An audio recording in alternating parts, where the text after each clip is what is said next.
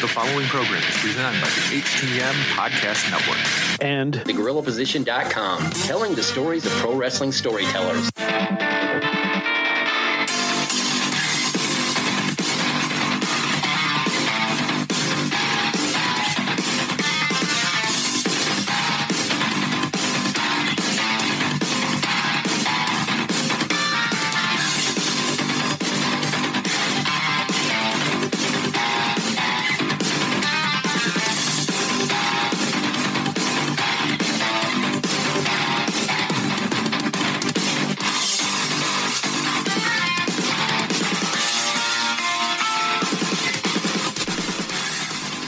welcome to another episode of Turnbuckle Talk, powered by TheGorillaPosition.com and a proud part of the Roar Network.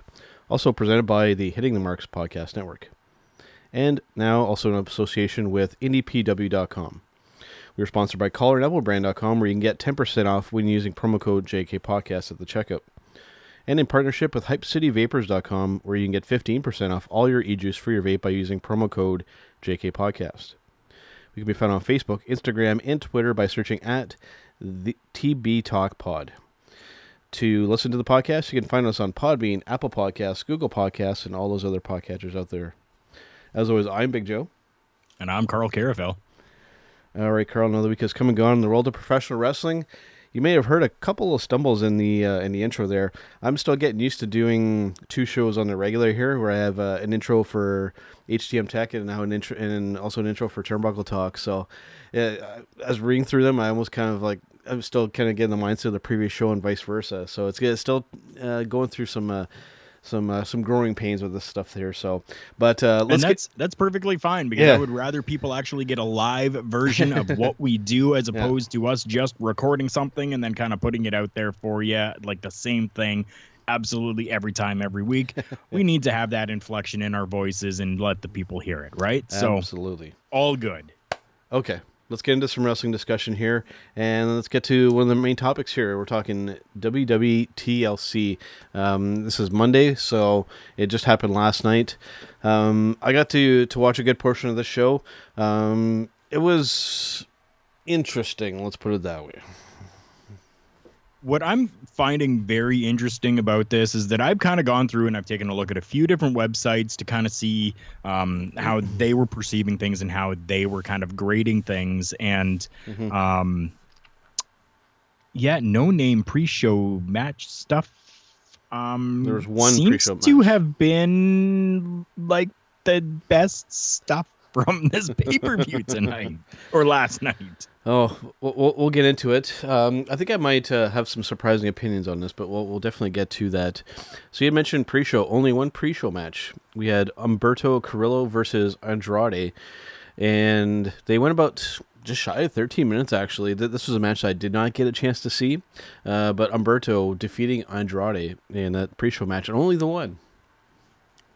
That's right. And to give you people an idea of how hyped this crowd was just for even this pay-per-view to really happen, there was a "This is awesome" chant going on during the pre-show match. And I love this idea of only having one match, because it allows a little bit more for, the actual pay-per-view, considering, as we talked about last week, we really didn't know very much about the matches happening on this pay-per-view. Yeah. So, first main show match here, we had The New Day, which was, in this case, Big E and Kofi Kingston. I guess Xavier is still out of action versus The Revival. And this was a ladder match. This wasn't a TLC match, so to speak, even though technically it kind of turned into that for the SmackDown Tag Team Championships. Went just shy of 20 minutes, and I got to say, this was a pretty good match. I thought they did some pretty good stuff here. A lot of big spots. I mean, when you see Big E in one of these styles of matches where it's a little bit extreme, he's fun to watch. He kind of puts it all on the line and puts his body through a lot. So the dives to the outside and hitting the ground so hard as he does. He's always impressive to watch, and this is a good solid tag team match. I'm usually not a fan of these type of things, as you'll see kind of at the end of this here. But yeah, I thought they did pretty decent here. I think a lot of people maybe just kind of slept on this one or didn't think much of it, but I thought it was solid. Me as well. Everything about this was really good. I mean, this is going back to a little bit of the not necessarily hardcore, but a little bit more of that ladder match style. So we're looking like I'm just going to give a couple quick things here. Big E set up three ladders in the ring. We saw a suplex on top of the ladders and then a splash that left the apparatuses all like bent in half. Kofi balancing himself on the top rope after hopping off of a ladder. Leapt into a tornado DDT, hit Trouble in Paradise. Yep. Big ending from nearly the top rung of the ladder. Yep. Kofi Kingston then secured the victory when he smashed, the two belts against Scott Dawson's face, allowed Kingston to grab the titles. New Day retains. Strong match going on right there. And that's only a little bit of kind of the highlights of really what had happened in this. So if you haven't seen this for a tag team match, very well done. Go and check it out. That was one of the few high points for the evening for sure. Next up, we had Aleister Black versus Buddy Murphy. This went all of about just shy of 14 minutes, exactly 13 minutes and 45 seconds. Just a regular singles match. This was pretty good. It was one of those ones where it would have been nice if there would have been some more kind of build up against this. It just feels like a thrown together match. These two guys put on a decent match. Just there wasn't a whole lot of emotional investment in it whatsoever. So it not to take anything away from the physicality and the work in the ring. That's all good from both guys. Just it's one of those ones where, as good as it was, I didn't really care. So and unfortunately, a lot of people felt that way as well. And I mean, this is it's hard because we all know the caliber of work that Aleister Black can put out, and we all know the caliber of work that Buddy Murphy can put out. Both of them are amazing stars in that ring. So it's hard. It's very, very weird. That's all. And then we had the Viking Raiders, Eric and Ivar. I'm still not a fan of calling those guys. Viking Raiders is fine, but I thought changing their names is still kind of weird. I'm still not a fan of that. Versus the OC, which is Luke Gallows and Carl Anderson. This ending in a double countout for the Raw Tag Team Championships. Just these guys can do so much more than this. I thought this was just kind of a fill some time match, kind of right in the middle of the card, which is exactly where this is placed. So. Definitely it was. There was a lot of good stuff that could have happened. This whole double count out thing, worst way that they could have done that. This was probably one of the low points to this entire pay-per-view, unfortunately. Then we had King Corbin versus, or he goes by many names. The other name that he goes by that we've used on the H10 Podcast Network, I can't really repeat on the show since we try and stay a little PG on this program, but I think you guys can kind of see where I'm going with that. Versus Roman Reigns, and this was a TLC match, just over 22 minutes for this. King Baron Corbin getting the win over Roman Reigns. Again, this is something that maybe I would know a bit more about this if I would tune into the weekly programming, but a lot of these matches that were thrown together kind of in the last week before the show. So again, not much emotional investment, and Roman Reigns apparently jobbing to mid-carders now. Yeah, that's exactly the way that it seems. We had, just I don't even know what to say. This is just terrible. Are we seriously burying Roman Reigns after everything that was done to really build this guy up here? It was just ridiculous to see. Now, I understand we're building Baron Corbin up. I get that. But was this really the way to do it? To go this hard and this heavy right now? I don't know. And just especially with everything that's been going on lately with Baron Corbin and Dolph Ziggler and, kind of this mutual respect that the two of them have for each other. And then, Dolph Ziggler actually getting involved in this match. And, over the last couple of weeks with the whole dog food and all of this stuff, it's okay, we get it. Now, are we done with this now? Can we let... And I'm not a huge Roman Reigns fan, but can we let Roman Reigns now move on to maybe something a little bit better than this King Corbin crap? Yeah. Another thing to briefly mention too, I believe it was during the Viking Raiders in the OC match. I forgot to mention it. I'm pretty sure it was that one where they had people at ringside sitting, eating Kentucky Fried Chicken, supposedly as some type of sponsorship. Oh, this match is brought to you by Kentucky Fried Chicken. Oh, like that kind of stuff. It just my head almost explodes just thinking about it. I mean, are we really doing this type of stuff again? Yep, we definitely are. Oh boy, nothing against Kentucky Fried Chicken. I like their product, but really to have a product placement like that at ringside during a mid card tag team match, just very bizarre. I thought that was so oddly placed. Yeah, I mean, had it been like, kind of up in the rafter, like up in the skybox or something, and you're panning up to that, and you're seeing like, a couple superstars that were not on the show up there eating Kentucky Fried Chicken, watching this, intently watching what's Baron Corbin gonna do to Roman Reigns, or what's happening, right? Like something like that, I could get behind, I can understand, but to have it right out at ringside, come on. Yeah, I wasn't a fan of that idea. I'm sure some people dug it, but just not my cup of tea. Next up, we had, in my opinion, probably the biggest high point for the evening here. We had Bray Wyatt versus The Miz in a singles match. And this went just shy of 7 minutes. But the interesting thing with this match is they finally did a match with just the Mr. Rogers type character of Bray Wyatt. It was very interesting the way they presented him in the ring. He ended up getting the win over the Miz here in a fairly short match. And then the surprise came. The lights kind of went dark, and then people, I guess, were expecting the Fiend or maybe somebody else kind of dressed like the Fiend to come in. We see kind of a hooded figure come in to hit basically a flying knee, and we see Daniel Bryan, which was very, very cool. But on top of it, we saw a almost clean shaven Daniel Bryan. So looking almost kind of like an American Dragon style Daniel Bryan. I think this is something that's long overdue for him to have a bit of a change to his look. He looks a lot more, dare I say, presentable now. The full kind of beard, hippie kind of thing, I think it was kind of growing stale. So it's good to see him kind of looking just like a regular dude again. Definitely it is, and I think that this is something that clearly the Daniel Bryan, Bray Wyatt feud is going to continue. Yep. Yeah, I mean, I get it. I understand. But I don't know. I'm not invested in this at all. I mean, that's the biggest thing. Yeah. Did I love seeing just Bray Wyatt? Definitely. Yeah. That was fantastic. And on our last episode, that's something that we even talked about. We said that's what they should be doing. Kind of like yep. You had said, this Mr. Rogers thing. Like, that was fantastic. I love it. Love that.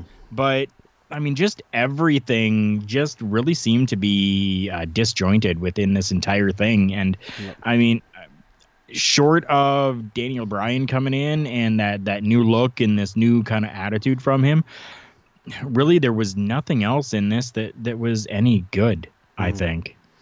Yeah, I think they did a fair amount of business there, and they're setting something up. So I understand it. It almost looks like Daniel might even be aligned with the Miz now, so we'll see how that kind of is going forward. After that, we had... We had a tables match between Bobby Lashley, who, of course, had Lana at ringside with him, versus Rusev. This match going just shy of 14 minutes. This storyline, just right from day one, has done absolutely nothing for me. I think at this point, they should have given Rusev kind of to finally get the one-up on Bobby Lashley. Not the case. Bobby Lashley getting the win over him. I'm way, way past being done with this storyline. These guys. Yeah, I mean, me too. I mean, I hope that the feud is over. Like, just let it be over. Now, what I'm interested to know is, did they go to a judge to get this? This what is it here? What is that thing called, Joe? Talking an annulment? Restraining order. Restraining order, yeah. Yes. Was it lifted for them to be able to do this? If it wasn't, why was nobody arrested? Why was disbelief. That's been the story throughout this entire thing, right. Is this whole, Lana is divorcing Rusev and going with Bobby Lashley now, and the restraining order was put in, and then there was all these arrests that happened. But, it's okay, they can have a match together. That's perfectly fine, right? Like, what judge in their right mind would allow something like this? Right. Come on. It makes absolutely no sense at all. It's just the flawed logic with this whole thing. I mean, like I said, at the start of this whole thing, we had, okay, so you're cheating you're screwing with my wife. So what am I going to do to get back at you? I'm going to pin you in a wrestling ring. What?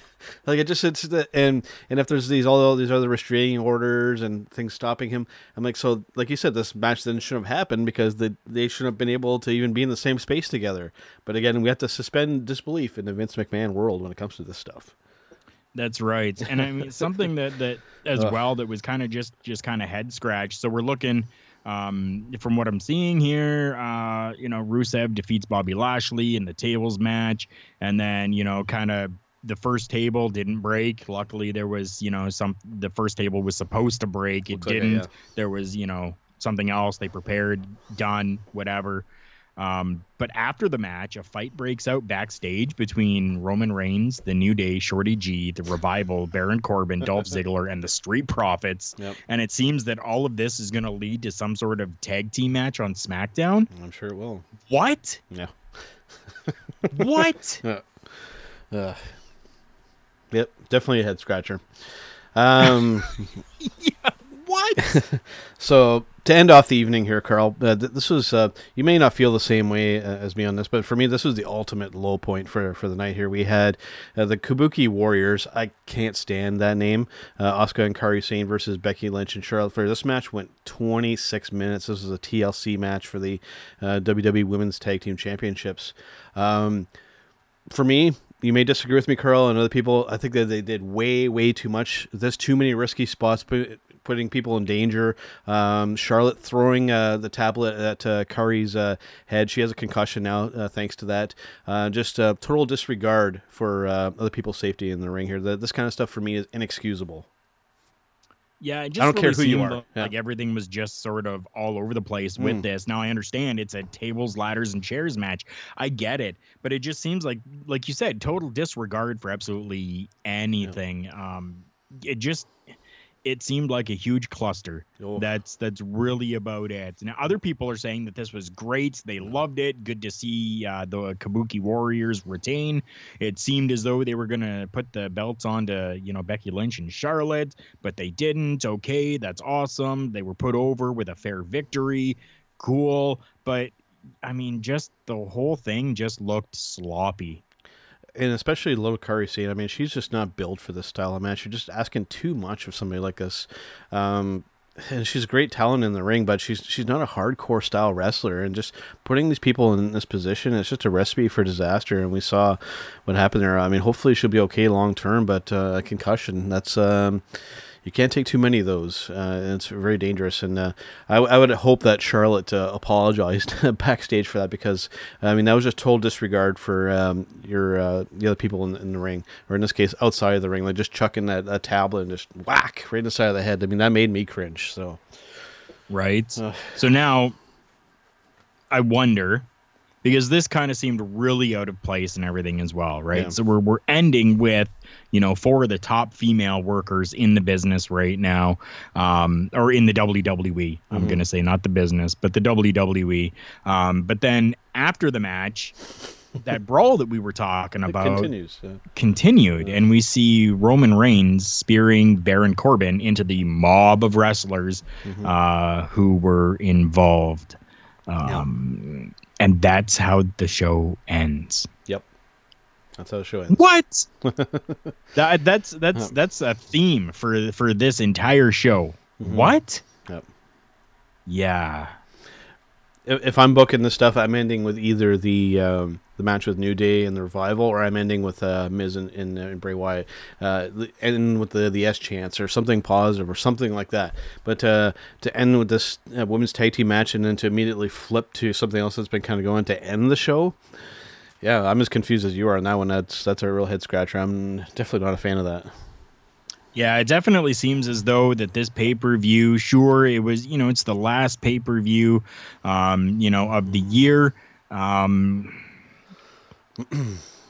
I think that and now this is just me talking here, but I think that they really should have done something a lot more with this, considering, this was this is the last show of the year that's going to happen in a pay-per-view standpoint.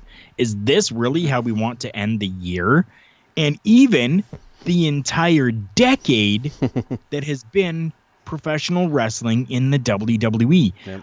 This is how we're ending the year and the decade of WWE. Maybe, though, as we've seen, we had the good points at the beginning and we had the crap at the very end. So, yes, this is a direct correlation between the beginning of the decade for the WWE and the end of the decade for the WWE, where we had great at the beginning of the decade and crap at the end. Yeah, man, it is what it is. That's the way they want to do their stuff. That's the way they do it. It's got me turned off, and I'm definitely not the only one. You know what? I am as well. Let's move on from this crap to maybe something a little bit better. Yeah, good segue there, Carl. Let's talk a little Ring of Honor Final Battle. Yes, we're talking about some Ring of Honor, despite all of the negativity that's been going on with this company and those involved with it. Before we get into the details, I thought overall they pulled off a pretty good show here. It was a perfect, no wrestling show is. There are definitely some low points. But let's get to the... We'll go through the pre-show matches fairly quickly because I want to get to the main stuff here. First up, we had a tag team match with Silas Young and Josh Woods versus Dalton Castle and Joe Hendry. A good, solid, just shy of 10-minute tag team match. Silas and Josh Woods getting the win over those two guys. We had Kenny King versus Rhett Titus going just over 11 minutes. That was actually... probably one of the best matches of the pre-show. Those two guys, Rhett Titus. If you've watched a lot of Ring of Honor, you typically kind of just see him doing the coming out and posing and doing a little stuff at a commentary and just kind of flexing and doing his thing. When he actually gets a chance to work in the ring, he's pretty damn good. He's an extremely underrated talent when it comes to being in that ring. Definitely he is. I agree. And then we had Jeff Cobb versus Dan Moff. This guy is apparently this is somebody I didn't really know all that much about, but apparently he's been around for a long time, and he's one of these very mobile big dudes here. So this is just two hosses, just button heads, and Jeff Cobb getting the win over him, and a pretty good solid match off the pre-show. And in only 8 minutes and 50 seconds, which is all that you need, especially when you have two guys that are this size. That's all you need. Just quick, heavy, powerful, getting in some good moves. We all know what Jeff Cobb can do in the ring, and it was so awesome to see Dan Maff, who is a veteran in the business, really come back and be in there as well. So it was fantastic. Mm-hmm. And then we had the first main show match with Bandito and Flamita versus Marty Scurll and Flip Gordon. Now, as we had kind of mentioned, this is apparently Marty's last match in Ring of Honor, and I will say the match is pretty decent, but it left me really kind of scratching my head, Carl. Basically no kind of send-off for Marty whatsoever in this. I was very surprised. It just kind of ended, and Marty just essentially kind of left. Yeah, well, that's because we know that, the next night that they were doing tapings for television and that Marty was going to be at that taping. Mm-hmm. So I think that's where we're going to see the send-off. I think it's going to be more or less a, hey, I'm sorry, Flip. I'm sorry, Brody, but I can't do this anymore. I have to leave. This is it. I lost this match at Final Battle for us, and I can't be held responsible for this, and I just feel so bad that you guys take things over. I can't do this anymore, kind of thing, right? For sure. Like that's how it seems like things are gonna go. But yeah, I think that's why we didn't really see a send off of sorts for Marty Scurll as of yet. Since we're at this, we might as well mention this now. Marty ended up showing at the NWA Into the Fire show. This was a real surprise. I don't think anybody kind of predicted this. I mean, we're all kind of predicting, hey, maybe he'll go to New Japan, maybe he'll sign with WWE, maybe he'll go with his buddies over in AEW. I don't think anybody called him showing up in AEW, or sorry, NWA. There's so many different companies out there. I'm getting confused now. I don't think anybody predicted that maybe Marty just wants to test out the indie market, maybe just kind of appear all over the place. This is a strong possibility. It definitely is. And I think if most companies are going to be open to that, I think that this would be fantastic. Why can't we have, Marty in the NWA and doing stuff with AEW and doing stuff with New Japan, right? Like if he wants to go out there and work and get his name built up even more than it is right now, sure, why not? I'm okay with that. Well, I think that would not involve, if it's going to involve AEW, they're going to lock him down to that. Or at the very most, maybe let him go compete over New Japan. But like I said, what he very well might do is just test out the indie market. Hell, he might show up at Ignite Wrestling. He might come up to CWE. Who knows? Maybe he wants to test out that market instead. Maybe he's made his money and he doesn't care if he goes to one of the big companies. That's a very strong possibility. I think that nobody's considering. Definitely. I mean, I wasn't considering that at all. Yeah. So who knows? Yeah. So that they would be very interesting. Definitely it would. I'd like to see Marty live, kind of in an intimate setting, just out of nowhere. I think that'd be pretty damn cool. Oh yeah. So speaking of guys that have made kind of local, especially for yourself, appearances, we had Vincent, who was actually just recently at the CW show that you had a chance to do commentary at, versus Matt Taven in a singles match. Going just shy of 14 minutes. This is a real high point for me for the week here, Carl. I really, really enjoyed this match. They did some really good business and kind of setup here. And Vincent actually getting the win over Matt Taven. So this is not over. Yeah, it definitely is not over. I'm happy to see this. This is really going to be a good classic back and forth type of feud that's going to be going on. And I'm super happy with that. What do you think about the babyface version of Matt Taven? I'm digging it, to be honest with you. I didn't think that he's going to be able to pull it off, but yeah, I'm digging it.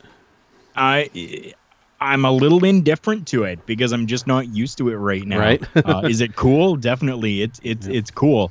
I want to see more of it. Yeah, definitely I do. Yeah. I just hope that it doesn't get, I don't know how to explain that. I hope that it doesn't get comedic though. True. Like I hope that it just stays like just a good classic babyface and not into a over the top type of territory, because we know that he wasn't an over the top heel. He was just a classic heel. So I want to see him do a classic face as well. Absolutely. So after that, we had a street fight between Mark Haskins, who actually had his wife at ringside, versus Bully Ray. And this actually ties into another topic that I'll just kind of marry into this here, Carl. This match was... This got pretty crazy and it got very violent. Even right at the beginning, Bully running up with a piece of plywood with barbed wire and just chucking it at him. And another thing with this match too, and this actually was pretty prevalent throughout the show here, Ring of Honor going very uncensored. There were a lot of very, very audible F-shots and other profanities being heard during the show. And I think this is something that they're consciously doing to maybe make themselves stand out a little bit.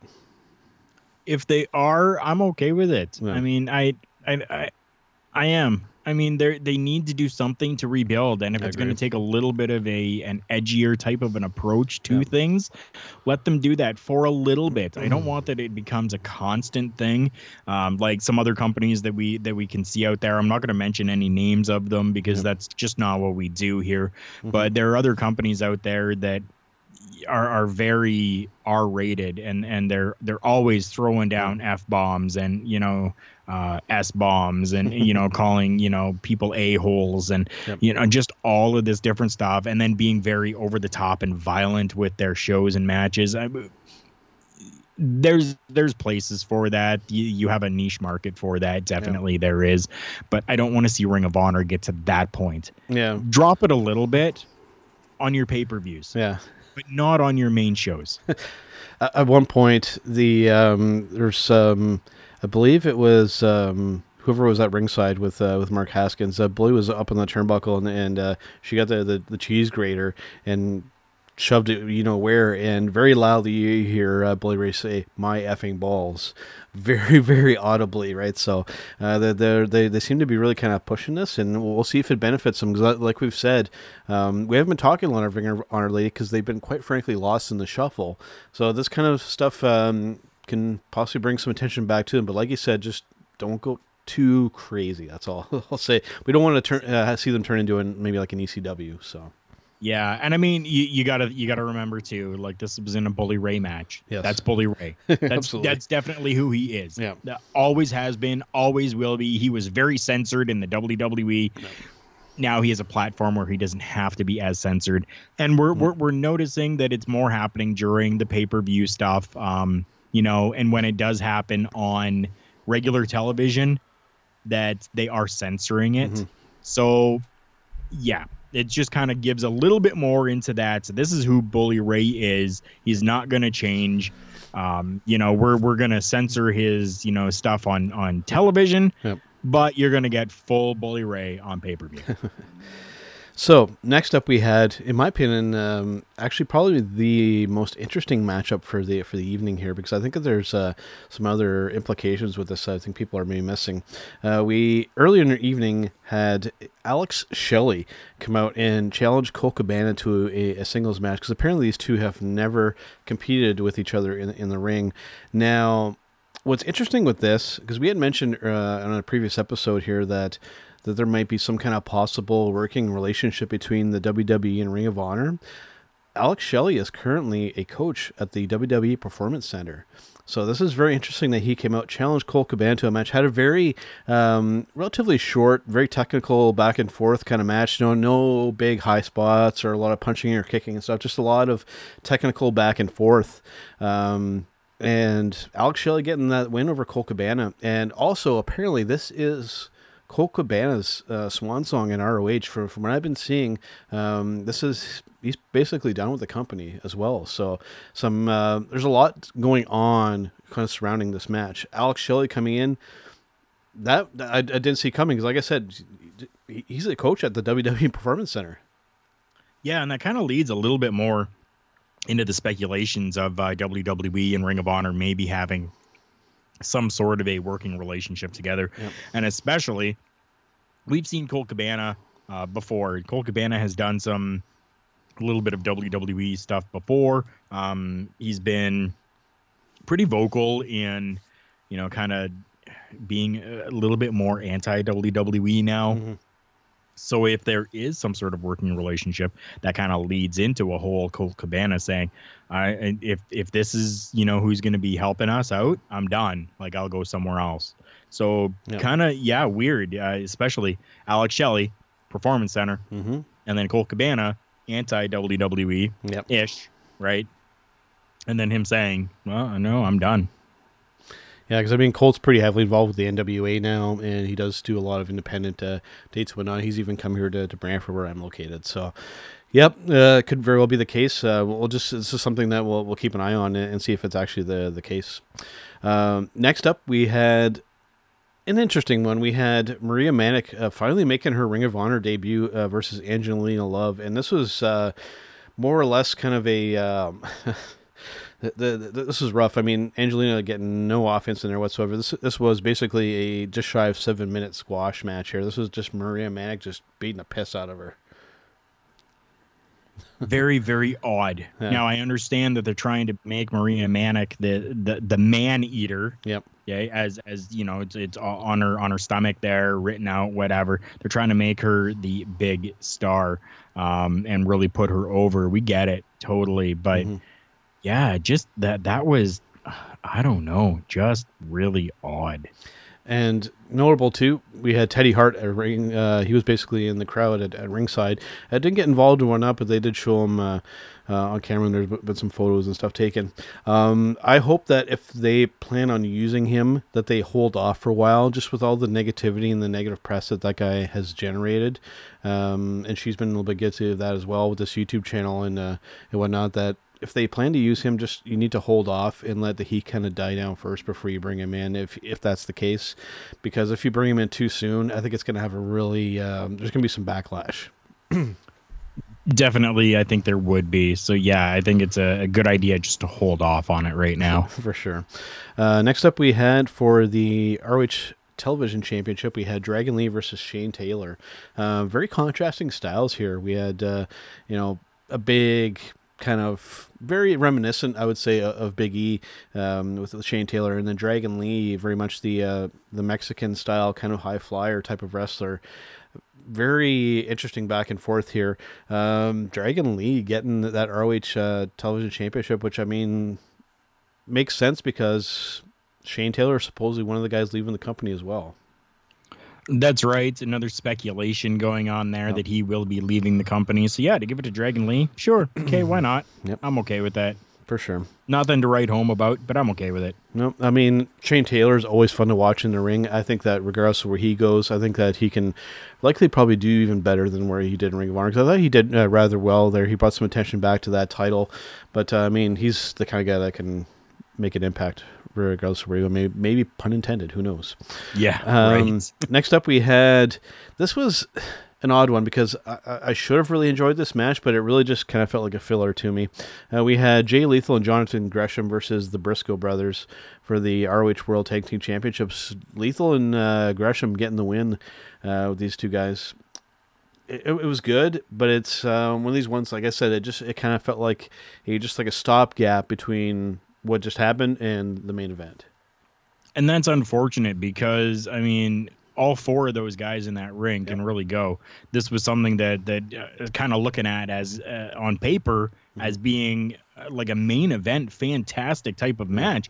Unfortunately, it really didn't turn into that or didn't seem that way. So, yeah, a little unfortunate to kind of see that, but it is what it is. So now I have a question before we move on to the last match here. Mm-hmm.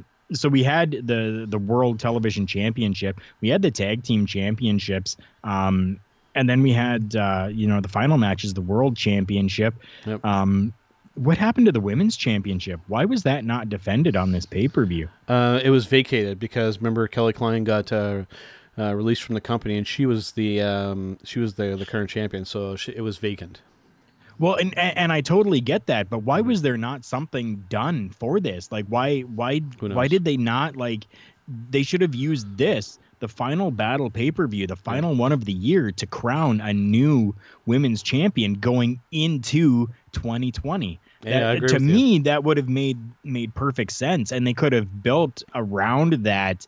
And yeah, I mean, yeah, I don't know. I'm a little upset that they didn't actually have something for the women's championship on this show. This could be maybe they are maybe a little reluctant with Maria Manic. Like they did obviously put her over in this match, but with just some of the shenanigans going with her and her significant other, that maybe they're just cautiously kind of approaching this. And I get that approach. So as much as I would like to have seen a new champion crowned at a final battle, I mean, it would have made sense, but I think maybe they're just they're watching and see how this is going to kind of unfold before they make a move with her. Could very well be. And again with Lethal and Gresham and the Briscoes, I think this is one of those matches where I think it should have been saved for some other show or even the weekly show to make it a main event for something else. It's one of these ones, and WWE does this a lot. Well, they'll bury a fairly high profile kind of match like that before something that's going to be even bigger than that. So it gets totally outshined. So yeah, I think this is one of those matches where I think it didn't even really need to be on this card, and they could have placed it on weekly television or saved it for the next show. I agree. Yeah. So our main event, keeping in mind now that I forgot to mention this actually happened on Friday the 13th. So they actually called this the Friday the 13th no DQ match for the Ring of Honor World Championship with PCO versus Roosh. This was really something here, Carl. They did quite a bit with this. My kind of issue with this is I think that they went a tad too far. And one spot that really, really made me nervous, if you haven't get a chance to see this, I'll kind of try to explain the best I can. They did these series of spots where they had this hearse kind of out in the crowd, and then they did the spot where they piled up some of the barricades. Now, the way those barricades are set up, they're basically like it's basically like a large kind of grill, and then they have these feet that kind of stick out. So they had these laid down, but then these feet are sticking up, and then these guys are like chucking each other onto this. What if you miss and you land on this piece of metal that's sticking straight up? I mean, that's going to go right through you. I thought that they did some dangerous spots here, and I think that there were some that were borderline careless here, that where somebody could have gotten seriously injured, even PCO, who is not human. But to suspend disbelief there, I mean, in all reality, if he would have landed on that the wrong way, I mean, that would have just gone right through him. Definitely it would have. So. This was a little bit of an oversight on the part of Ring of Honor management, definitely. Yeah, I mean, it seemed very risky to do something like that. Yeah. They pulled it off, though, thankfully. Yep. Nobody was, severely injured from that. Yep. But, yeah, just a little bit of an oversight. I mean, that's something that should have... maybe had, some of these without the feet kind of piled up underneath the ring or something like that. And then they could have been pulled out and used that way. Dangerous. Yeah. And I mean, when you see PCO, I mean, there's just no way of knowing if this is actually hurting him or not, because he sells it really well and sometimes no sells. I mean, you don't know, like... This dude takes so much impact, and he's not a spring chicken anymore. I mean, who knows, like, how much he's actually getting hurt? Because if he is, he's hiding it well, and yeah, just it's always crazy to watch that dude in the ring. And now he's the current Ring of Honor World Champion. So go figure. That's right. And I mean, some people are a little bit hated on this. Like they're like, oh, do we really need a 52 or a 51-year-old champion to make Ring of Honor better? And blah blah blah. You know what? The guy deserves it. PCO, Pierre-Carl Ouellet, has done so much from, in the 80s, working with the WWE, coming all the way through, and now, becoming a world champion in Ring of Honor. Just give him a couple of months, let him be champ, and good to go from there, right? I think the guy's definitely proved himself. Yeah, I mean, the crowd is obviously over with him, too. I mean, he's almost kind of like their Undertaker at this point. So, he's done extremely well in there. The crowd loves him. Hell, why not put the title on? If I was running the company, he would be around the top of my list. Definitely. Okay, going from that to... Since we didn't really talk any AEW here, I thought we would discuss one guy in particular here. We had made mention of him, but I'm going to pose a question to you here, Carl. Is MJF possibly the best heel in the world of wrestling today?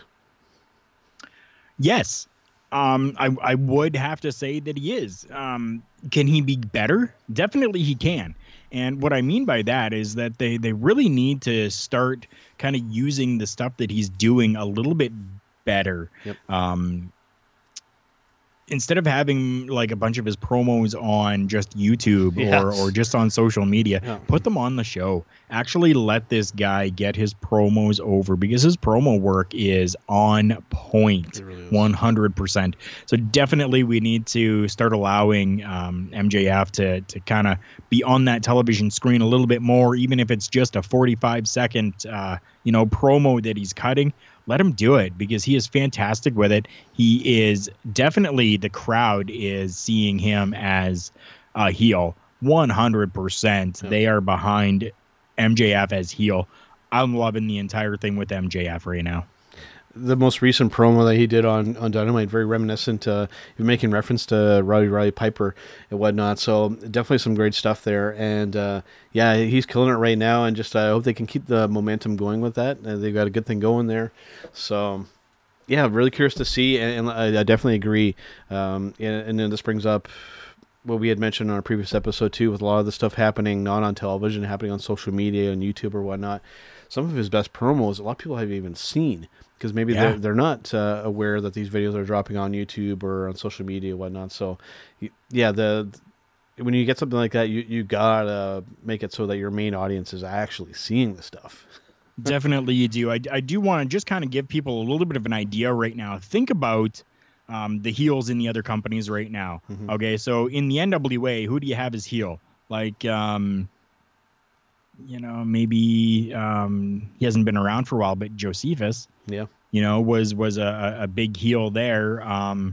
Let's look at WWE. We're looking like Baron Corbin is supposed to be that big heel right now. A very comedic type of whatever is going on there. Yeah. Aaron Stevens, NWA, kind of playing that heel role as well. Impact, who do we have as heel over there? Right? Jordan Grace. Like, no, I'm just kidding. Davey Richards, maybe.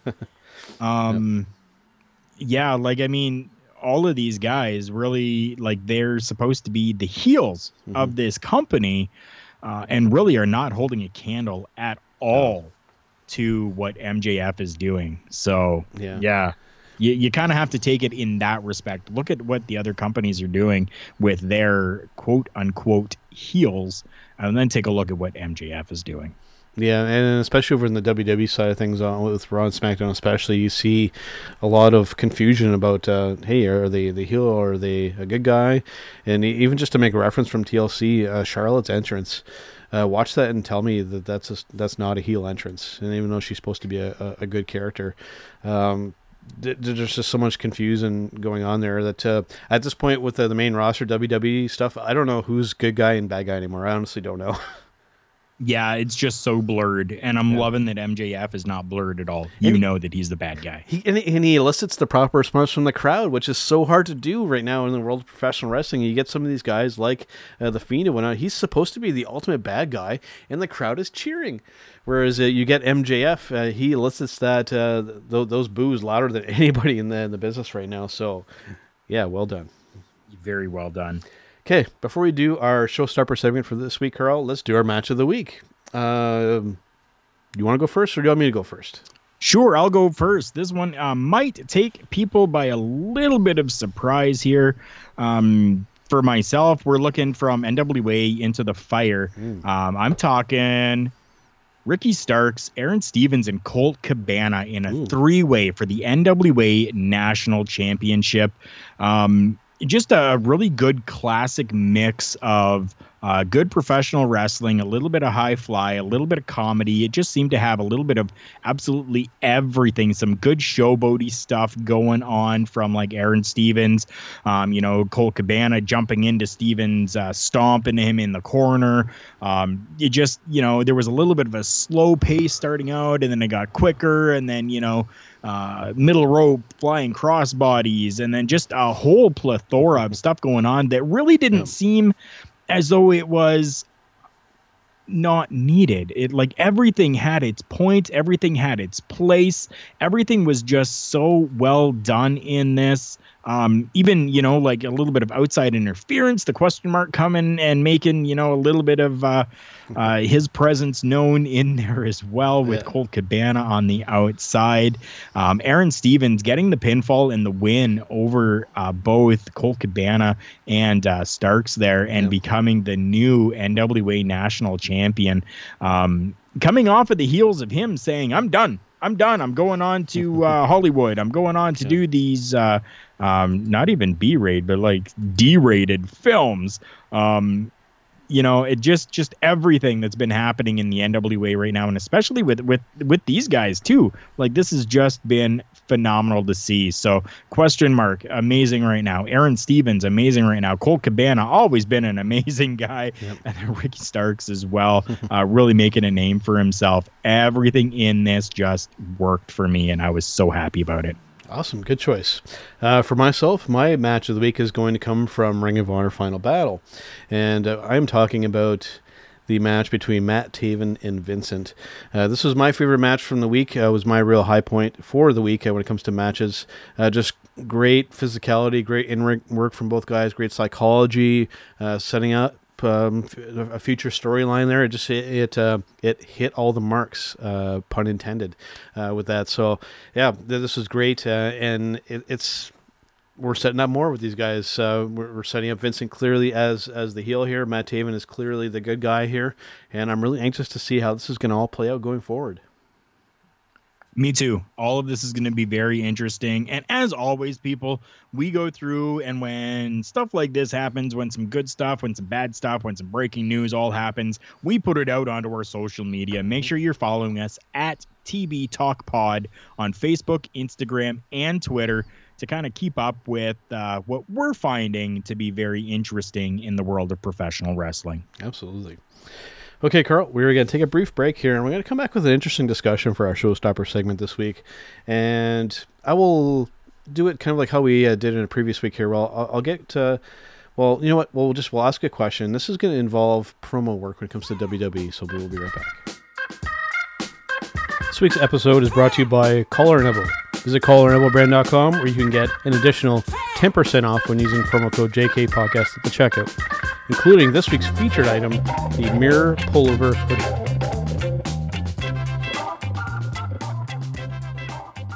All right, guys, Big Joe and Carl Careful back here on Turnbuckle Talk. Yes, we are, guys, at that favorite time of the podcast. Ladies and gentlemen, we are at our Showstopper segment. For this week, Carl, I thought we'd talk about an interesting one here. We had talked a little bit about MJF and his promo work and whatnot. I think that over there, clearly they're kind of letting him kind of do his own kind of thing there. And this brought, I think, the question, and we've hinted at it several times here, should WWE talent be allowed to do their own promo work? I'm talking come up with the ideas and what to say and whatnot, and not have it be governed too much there. I think that when it comes to, I think we need to really look at, okay, this is WWE. This is a publicly traded company, and there are some other vested interests and whatnot. I think that if this were any other company, I would say absolutely let the wrestlers do and kind of say what they want within common sense and within reason. But given that this is a big publicly traded company, it kind of has to be, they kind of have to filter it and kind of watch what they're saying because, especially nowadays, a lot of people get easily offended, so they really need to be careful. And so I get the reasoning for really kind of just doing it for them, although we know that it kind of has a bit of a negative effect too. It definitely does, and I mean this really boils down to, like seasoned veterans and those who are green, I guess you could say. So I just want to take for an example here. We talked about MJF and how he is phenomenal with his promos. Now, I'm sure that a lot of that is just coming straight from himself. Yeah. Now, if he were to be able to do that in the WWE, there's no issues. I have no complaints about any of that. Everything seems good. Everything is fine. It's not like he's out there, like causing, a whole bunch of F-bombs and stuff like that to be dropped and whatever. Yep. He is very good at what he does. You take somebody like Stone Cold, the same thing. He was very good. CM Punk, same thing. The Miz, even same thing. He's really good at the promos that he can do, and I love it. Yep. But you got to know who can do it and who can't. So that's where Performance Center and promo classes and even, just regular shows, right? Like you have to really know who can do it. And if you're unsure, you need to have that person come in and sit down in front of a bunch of people, and not just management, but have them sit down in front of fellow professional wrestlers and peers as well. And then you cut some promo. And then we have to make a decision from there. Can this person actually do it, or do we need to write this for him? So for me, that's where it boils down to. You really need to know who your talent is and what they can do to allow them to do it. And if you have somebody that can do it, let them go out there and do it, because they are only going to help and enhance your product. Yep. As opposed to a writer who is a soap opera writer, or any other type of writer, a children's book writer or something like that, writing a promo for a guy who can cut such a better promo. And you can, at least I know you can as well. Anybody that's been following the business for a long time, you can really spot those who are naturals at it and those that are having it all written for them, and it's almost like they're reading off of cue cards. One person that's always been really, really guilty of that, I think, is Roman Reigns, a guy that they you could tell that a lot of stuff is really being written for him.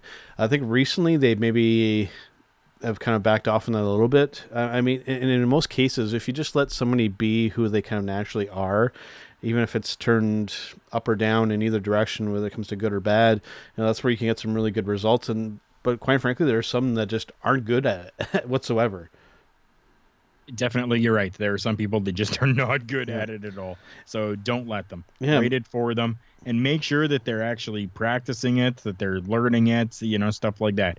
I would rather it be learned and done well than for it to not be done well at all. So there are so many wrestlers that are great talents in the ring, like when it comes to the physicality, being able to work in there, but they just don't have that aspect of their game, so to speak, that when it comes to promo works, and those are the ones that end up having to have some type of manager or mouthpiece that talks for them. And that's usually the way to get out of that situation. And it's been like that for a long time as well. And I totally get that. Like, I mean, if somebody needs to have that mouthpiece for them, take Brock Lesnar and Paul Heyman. Yep. Paul Heyman is phenomenal on that microphone and always has been. Brock Lesnar, not so much. Nope. So let him be that Paul Heyman be that mouthpiece for Brock Lesnar. And Brock Lesnar is probably touted as one of the most dominant professional wrestlers in the business ever. So he never had to do really any talking for himself. He had that mouthpiece to do it. So that's where you need to really learn and draw those lines. That was perfect. And I'm okay with there being mouthpieces. That perfectly fine. I mean, how many times did we have like Jimmy Hart being a mouthpiece or Bobby Heenan being a mouthpiece, stuff like that. I'm okay with that. Definitely. Yeah, and then there's also the approach to, when you get guys like The Undertaker and guys like, originally Rusev was, guys that may be, good talkers, but the persona is that they're like that silent, deadly type of character, and the other person just kind of talks on their behalf to kind of get the point across, and the other guy just out there just doing the physicality. That's right. So there's that approach as well. So, and there's really... it's tough, and sometimes you see kind of mismatches that happen where maybe somebody who is a good talker has a manager talking for them, and it feels kind of weird. So, wrestling, just like anything else, is imperfect, and sometimes mistakes are made. But the important thing is to recognize that something is happening, or something is a mistake, and then making it right. There are some guys that have some people talking for them when you should just let them just talk for themselves. And that is something that has been happening for so long. And yes, I mean, we totally understand that. I think what it really boils down to, as I mentioned before, is that we really need to have a group of backstage people, people who have been there and done. Road Dogg Jesse James, right? Another guy who can get on that mic, and he can really do things. Have him as, vocal coach, I guess you could even say, or promo coach, right? And you have a promo that you want to cut, you need to bring it through Jesse James first. You need to bring it to Road Dogg. You need to, discuss things with him. And then he can even have a group of peers behind him as well that, they can all be taken to. And, a little bit of the final say can come from Road Dogg. Yep. Because we know that he's still with the company, he's still working with the company, he's still doing backstage, he's in Gorilla, he's Yep. there to do all of this. Give him that little bit of extra responsibility, because he's somebody who can cut those promos on his own without having to be scripted. And I'm sure that the knowledge that he has a great mind for the business. Mm-hmm. He would be able to really differentiate and kind of give that final yes or no. Yeah, absolutely. Before we do go, just I think one last piece of kind of breaking news I didn't really have in the run. Definitely worth mentioning. We had mentioned, I believe it was last week, that Sin Cara had been released from WWE. Some very interesting thing happened. He appeared on from what I could see, it was a televised AAA show. He not only appeared as the Sin Cara character, but he is seemingly now in breach of this 90-day no compete clause. So not only is he using the name and the likeness, just he's competing before he supposedly is supposed to be able to. There likely could be some legal ramifications here from what I'm seeing. There definitely could be, and Yeah, I mean, we're just going to have to kind of step back and watch this and see how this all unfolds and what's really going to happen with it. Honestly, for the WWE to go out there and have to pay for these lawyers and have to do all of this to, kind of have any type of legal ramification against Sin Cara, who wasn't making much with the company anyways, is it really going to be worth it for them to go through all of this? Or is this just going to kind of be well, guess what? Because you broke contract and because you broke that non-compete clause, you're no longer welcome in the WWE, and just leave it at that.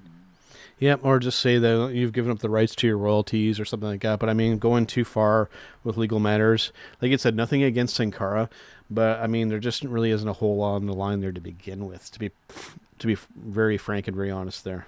That's right. So yeah, it kind of is what it is, and I say just leave it alone. I don't think it's worth all the legal issues at this point. I don't either.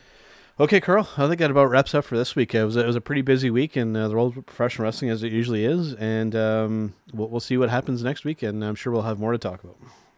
That's right, guys. Stick with us. Make sure that you're following us on our social media. We've already given that to you at TB Talk Pod, Facebook, Instagram, and Twitter. And make sure that you're listening to us. There's a number of different ways to do that. We're on Podbean. We're on Google Podcasts. We're on iTunes. We're on CastBox. Check out any of those podcatchers out there. We're all over the place here, people. Make sure that you're following us. So very happy to be on here once again with you, Big Joe, this week. And Christmas is coming up. It is, man. So people, if you're looking for an amazing gift for you to give to your professional wrestling fan, make sure you go to collarandelbowbrand.com. There are links at our social media pages that you can click on that will take you right to the store. Go and take a look at all the stuff that's over there. Amazing merchandise from Al Snow, who created the company Collar and Elbow Brand. Use our promo code JKPodcast. Yes, that's right. J like Joe, K like Carl, and podcast at the checkout and get 10% off your entire order. Not only are you saving money, but it helps us out as well. And you're getting some amazing gifts for those that love professional wrestling. Thank you so much, guys. Yeah, absolutely. And like I said, this episode will be coming out tomorrow. It will be released. And then later on in the week, too, if you're a fan of technology, check out hashtag HTM Tech with myself and Money Mike. We talked some interesting topics this week. Most notably, we're talking about these smart grocery stores and shopping places that are basically almost kind of going human-free, all automated and whatnot. And, of course, we're going to be talking the Video Game Awards and lots of other stuff there, so make sure and check that out as well. Okay, and we will see you guys on the next one. Have a nice day. It's me. It's an R&B to beat. As you can tell in the background, we are out celebrating. That is what we do here at HittingTheMarks.com. And I invite everyone to continue to tune in to Turnbuckle Talk, but check out all of our other shows. We have weekly content, especially lit up by the flagship show, Hitting the Marks Pro Wrestling Podcast. You can find that all at HittingTheMarks.com. Run.